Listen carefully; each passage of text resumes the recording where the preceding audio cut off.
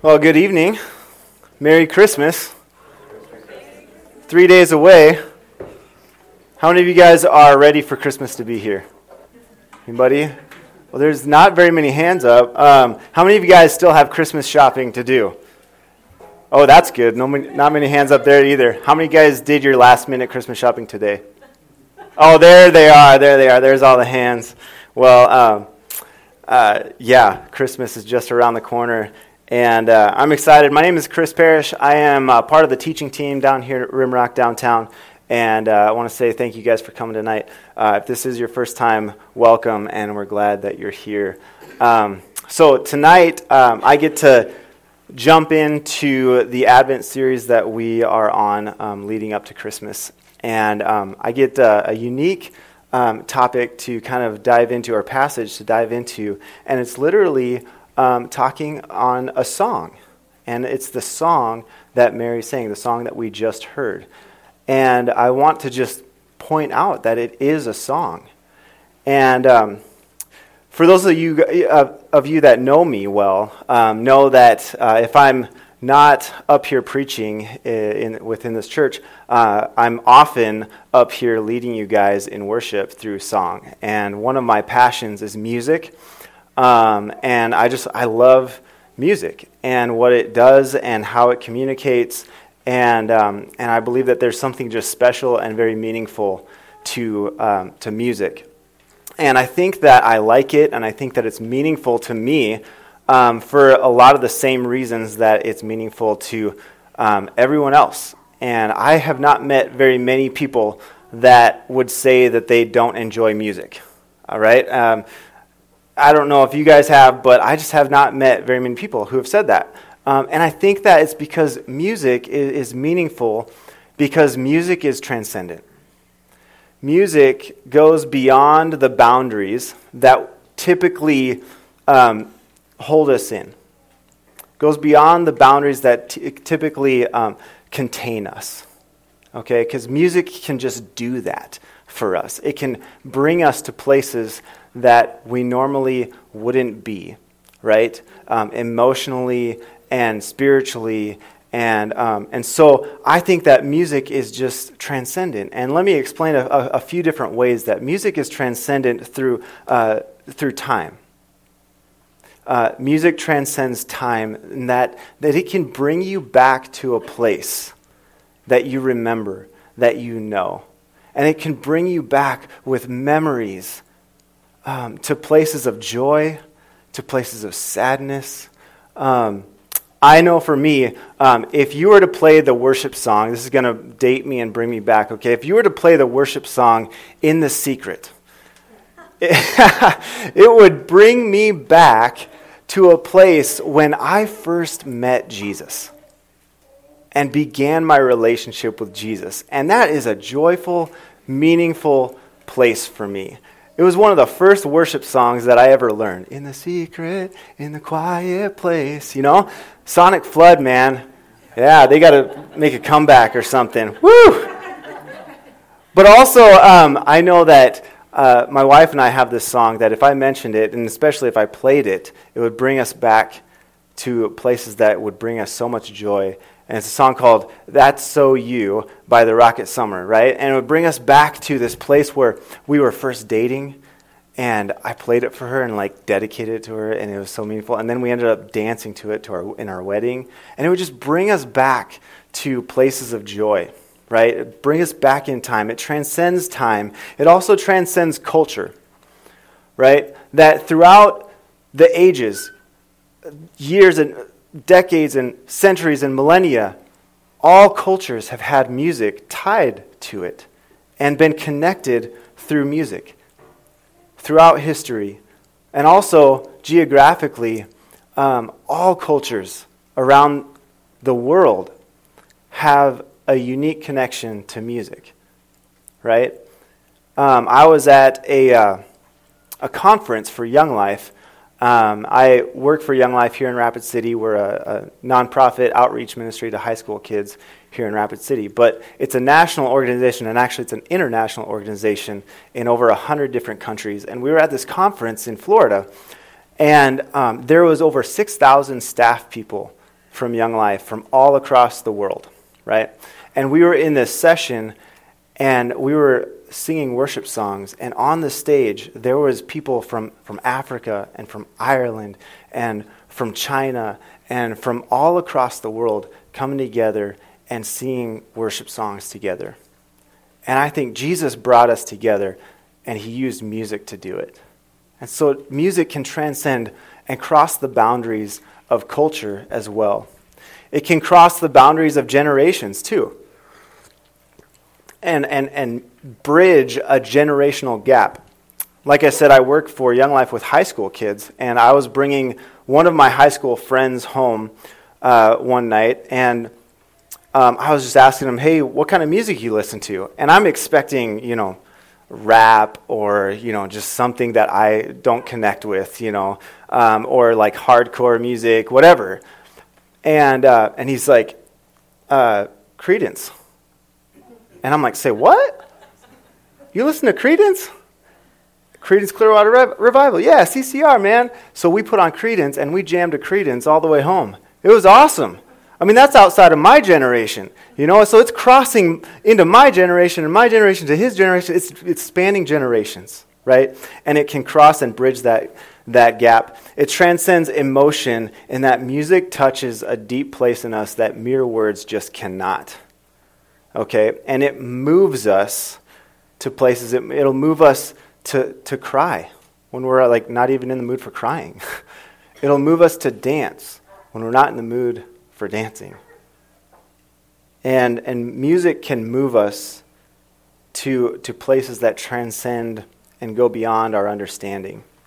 And I think that it's for this reason that Mary chooses song to communicate what she's feeling and what she's experiencing in this moment. Because in this moment, Mary has found out that she is carrying the Savior of the world in her womb. The one that is going to bring peace on earth and joy to men. She has found this out, and she is now sharing this experience and this time with her sister Elizabeth, who is also pregnant with John the Baptist, right? So they're just like giddy. They're, talking to each other, and this Mary chooses song to communicate what she's going through right here. And I think that song is common throughout the Bible to communicate something that mere words cannot, but it's to communicate God's victories in our life. Amen. Right? Song is common throughout the Bible to declare God's victories, but also to remember them. And this right here is why I think that Mary chooses song, in order to remember God's victories. We see it throughout the whole Bible. You look in the book of Exodus chapter 15, the Israelites have just crossed the Red Sea and fled and gotten away from the Egyptian army. They've been rescued by God from the Egyptian army. And how do they respond to God? Exodus 15 through song. They sing a song. Actually, an interesting thing to do, I encourage you to do it when you go home, is go read Exodus chapter 14 and 15 side by side, right? One right after the other. And Exodus, they say the same things. Exodus 14 tells a narrative, just the story, this is what happened, okay? And then Exodus 15 sings a song about it. Read them side by side and tell me which one moves you. The song will move you. And it brings you to the experience and to the understanding of what they're really trying to communicate. It almost communicates it better than just telling the story. And we see it on and on throughout Psalms. The book of Psalms is a book dedicated to song and poetry. Right? And we see it that they use song for warriors and armies to go out with their battle cry.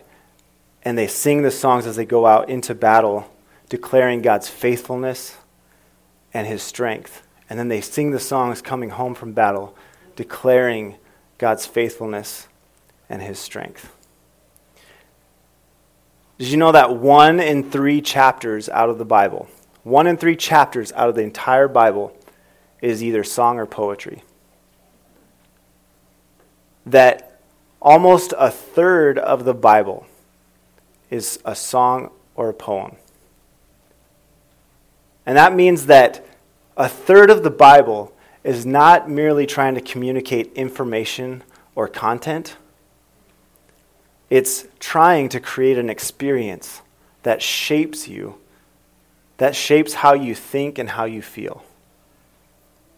So a third of the Bible is trying to do this, and Mary enters into this.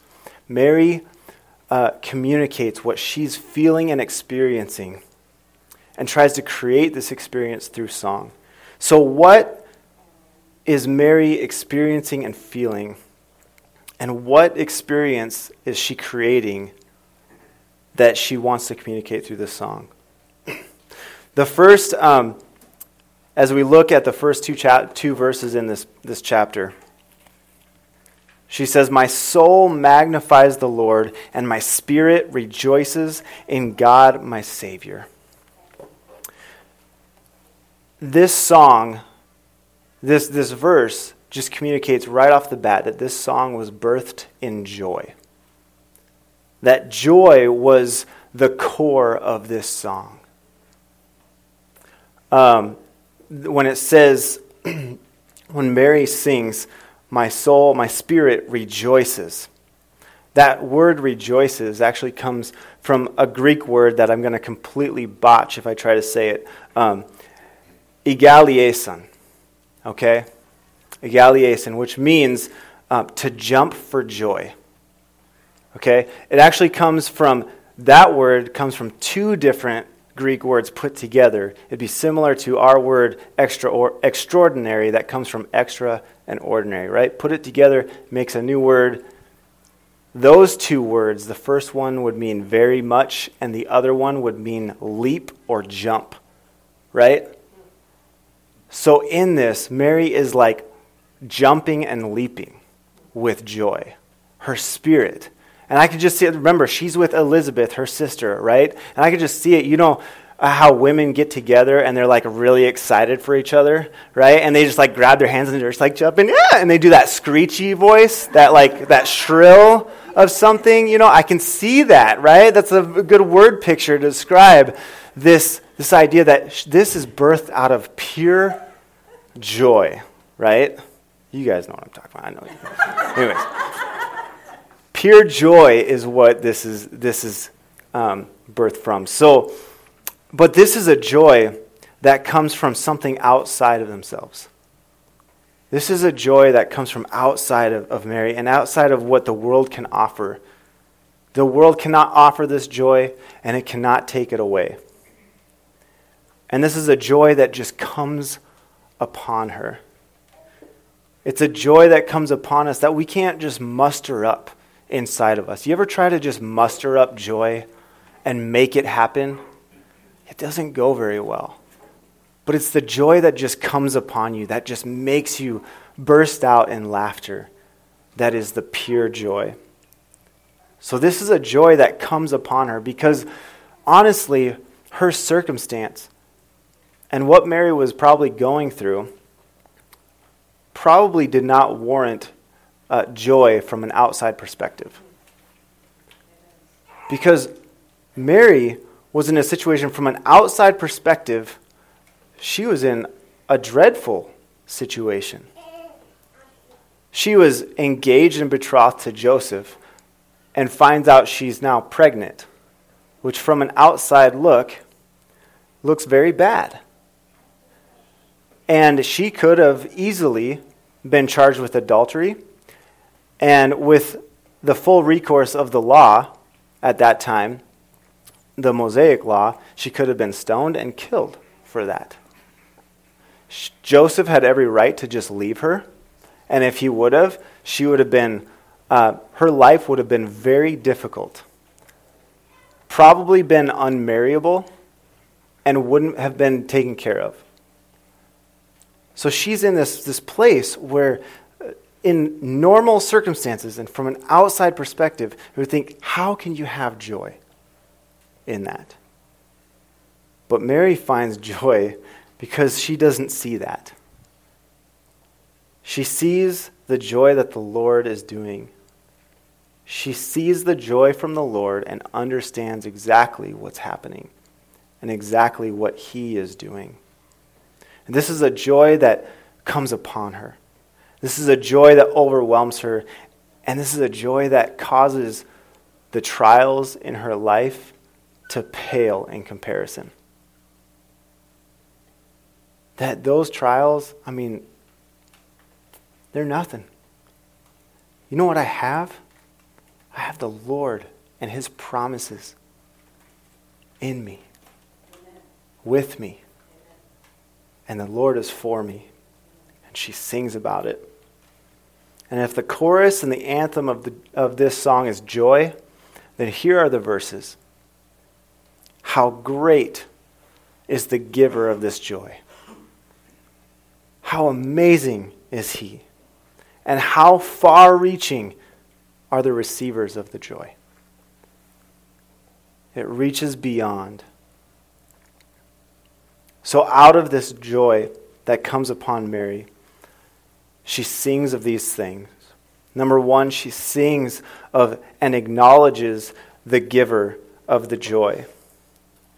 And so she sings of acknowledging the giver. She sings, for he has looked upon the humble. She has looked on the humble estate of his servant. For behold, from now on all generations will call me blessed. For he who is mighty has done great things for me, and holy is his name. So it almost sounds like she's like focusing on her, but she's not. It's exactly the opposite. She's focusing on God and his greatness. And it reminds me of David as he sings in the Psalm 8, verse 4. What is man that you are mindful of me? The Son of Man that you would care for me. And that Mary recognizes that it's God doing this. It is him. I'm just simply receiving what God is doing. And because of that, I'm going to be blessed. I'm going to be blessed because I know exactly what God is doing. And that's where that joy comes from. Right? And so she acknowledges who's giving the joy. And then she reminds us of who the receiver is. You know you have pure joy when you not only can find joy within yourself, regardless of your circumstances, but when you can find joy for others, regardless of your circumstances. That you see beyond yourself. You see joy for others. And the hope of that joy for others. And I think that that's what Mary says in the rest of this as she speaks, as she sings. His mercy is for those who fear him. From generation to generation, he has shown strength with his arm. He has scattered the proud in the thoughts of their hearts. He has brought down the mighty from their thrones. He has exalted those of humble estate. He has filled the hungry with good things, and the rich he has sent away empty. He has helped his servant Israel. In remembrance of his mercy, he has spoke to our fathers, to Abraham, and to his offspring forever. I believe that by remembering God's mercies in the past, Mary assumes the future. Mary knows that God's promises in the past means that he's going to continue to do them in the future, and this is how he's doing it. The past assumes the future, both in the positive and in the negative. If you look at human history and look at the past of humans and mankind taking it upon themselves and trying to do it on their own, it's not good. And it assumes that the future will be the same if man continues to do that. But if you look at the past and you look at God's faithfulness and what he has done and the promises that he has fulfilled over and over and over again, the past assumes the future, and the future looks good because God is good and he is faithful and he will continue to do those things. The past assumes the future. So by giving God the glory for what he has done, Mary finds joy for the future and what he is going to do. What he's going to do by pouring out his mercies on those who have faced injustice, pouring out his mercies on those who have been oppressed, on those who have gone unnoticed and left unsatisfied. Mary assumes and knows without a doubt, because of God's faithfulness in the past, that he is doing this in the future, and this is for us. This is for us. So we celebrate by entering into Mary's joy with her, by looking at Jesus. Mary is full of joy because she knows the Savior of the world has come, and she gets to be used by God to bring that into the world. But it's about Jesus. It's about this baby. God come down to us. It's about him. And we need to keep our eyes on Jesus if we're to have any kind of pure joy in our life. As we reflect on this, and I encourage you guys to just reflect on this. I hesitate to throw out application points because I don't believe that songs are meant to find application points to. I think that's silly to listen to a song and say, okay, what are the 3 application points that it has in my life? Right? But I do encourage us to just reflect on what a song is speaking to us and what Mary is trying to create in us. That have I acknowledged the giver of this joy? Have I acknowledged God for who he is? And that every good and perfect gift comes from the Father in heaven. Everything that would have pure joy in my life comes from God himself. Have I acknowledged who it is that gives us the joy? Have I received that gift? Do I know Jesus?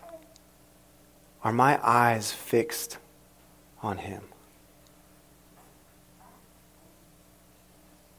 And am I experiencing the full joy that's offered through him? Jesus himself says in John 10:10, I have come that you may have life and have it to the full. Have it abundantly. Have it overflowing. That's a life that Jesus has for us. Do we experience that? Do we experience that joy on a day-to-day basis? Or do we let everything and anything rob that joy from us and steal that joy away and take our eyes off of him? We need to keep our eyes on the joy of this gift. We need to keep our eyes, especially in this season, on Jesus. In the midst of a season that is full of what I call joy killers, right? I believe that this season is riddled with joy killers. I mean, this season is supposed to be about joy. We hang it up on the town, whatever. We hang it up on every sign, in our homes and on our houses and in the stores. We see it everywhere. Joy, joy, joy, right? There it is, right? Joy to the world. Thank you. Prove my point. But at the same time, we're riddled with joy killers. Number one being consumerism. That the very idea of getting gifts for each other can steal our joy away. We're so consumed by getting the right gift or getting the wrong gift, or, we have to get this many gifts, whatever. We let that steal our joy away. And we're so consumed by the gadgets and the toys in our world that it robs us of our joy because we try to find joy in them. And joy is not found in them. How about the family dynamics of this season? How many of you guys have family in town? About a third of this room is my family. Okay? How many of you guys expect to have some sort of conflict or disagreement with your family this week? You're lying to yourself, okay? Okay, because it might happen, okay? I think it will happen. It's a matter is if we allow it to steal our joy.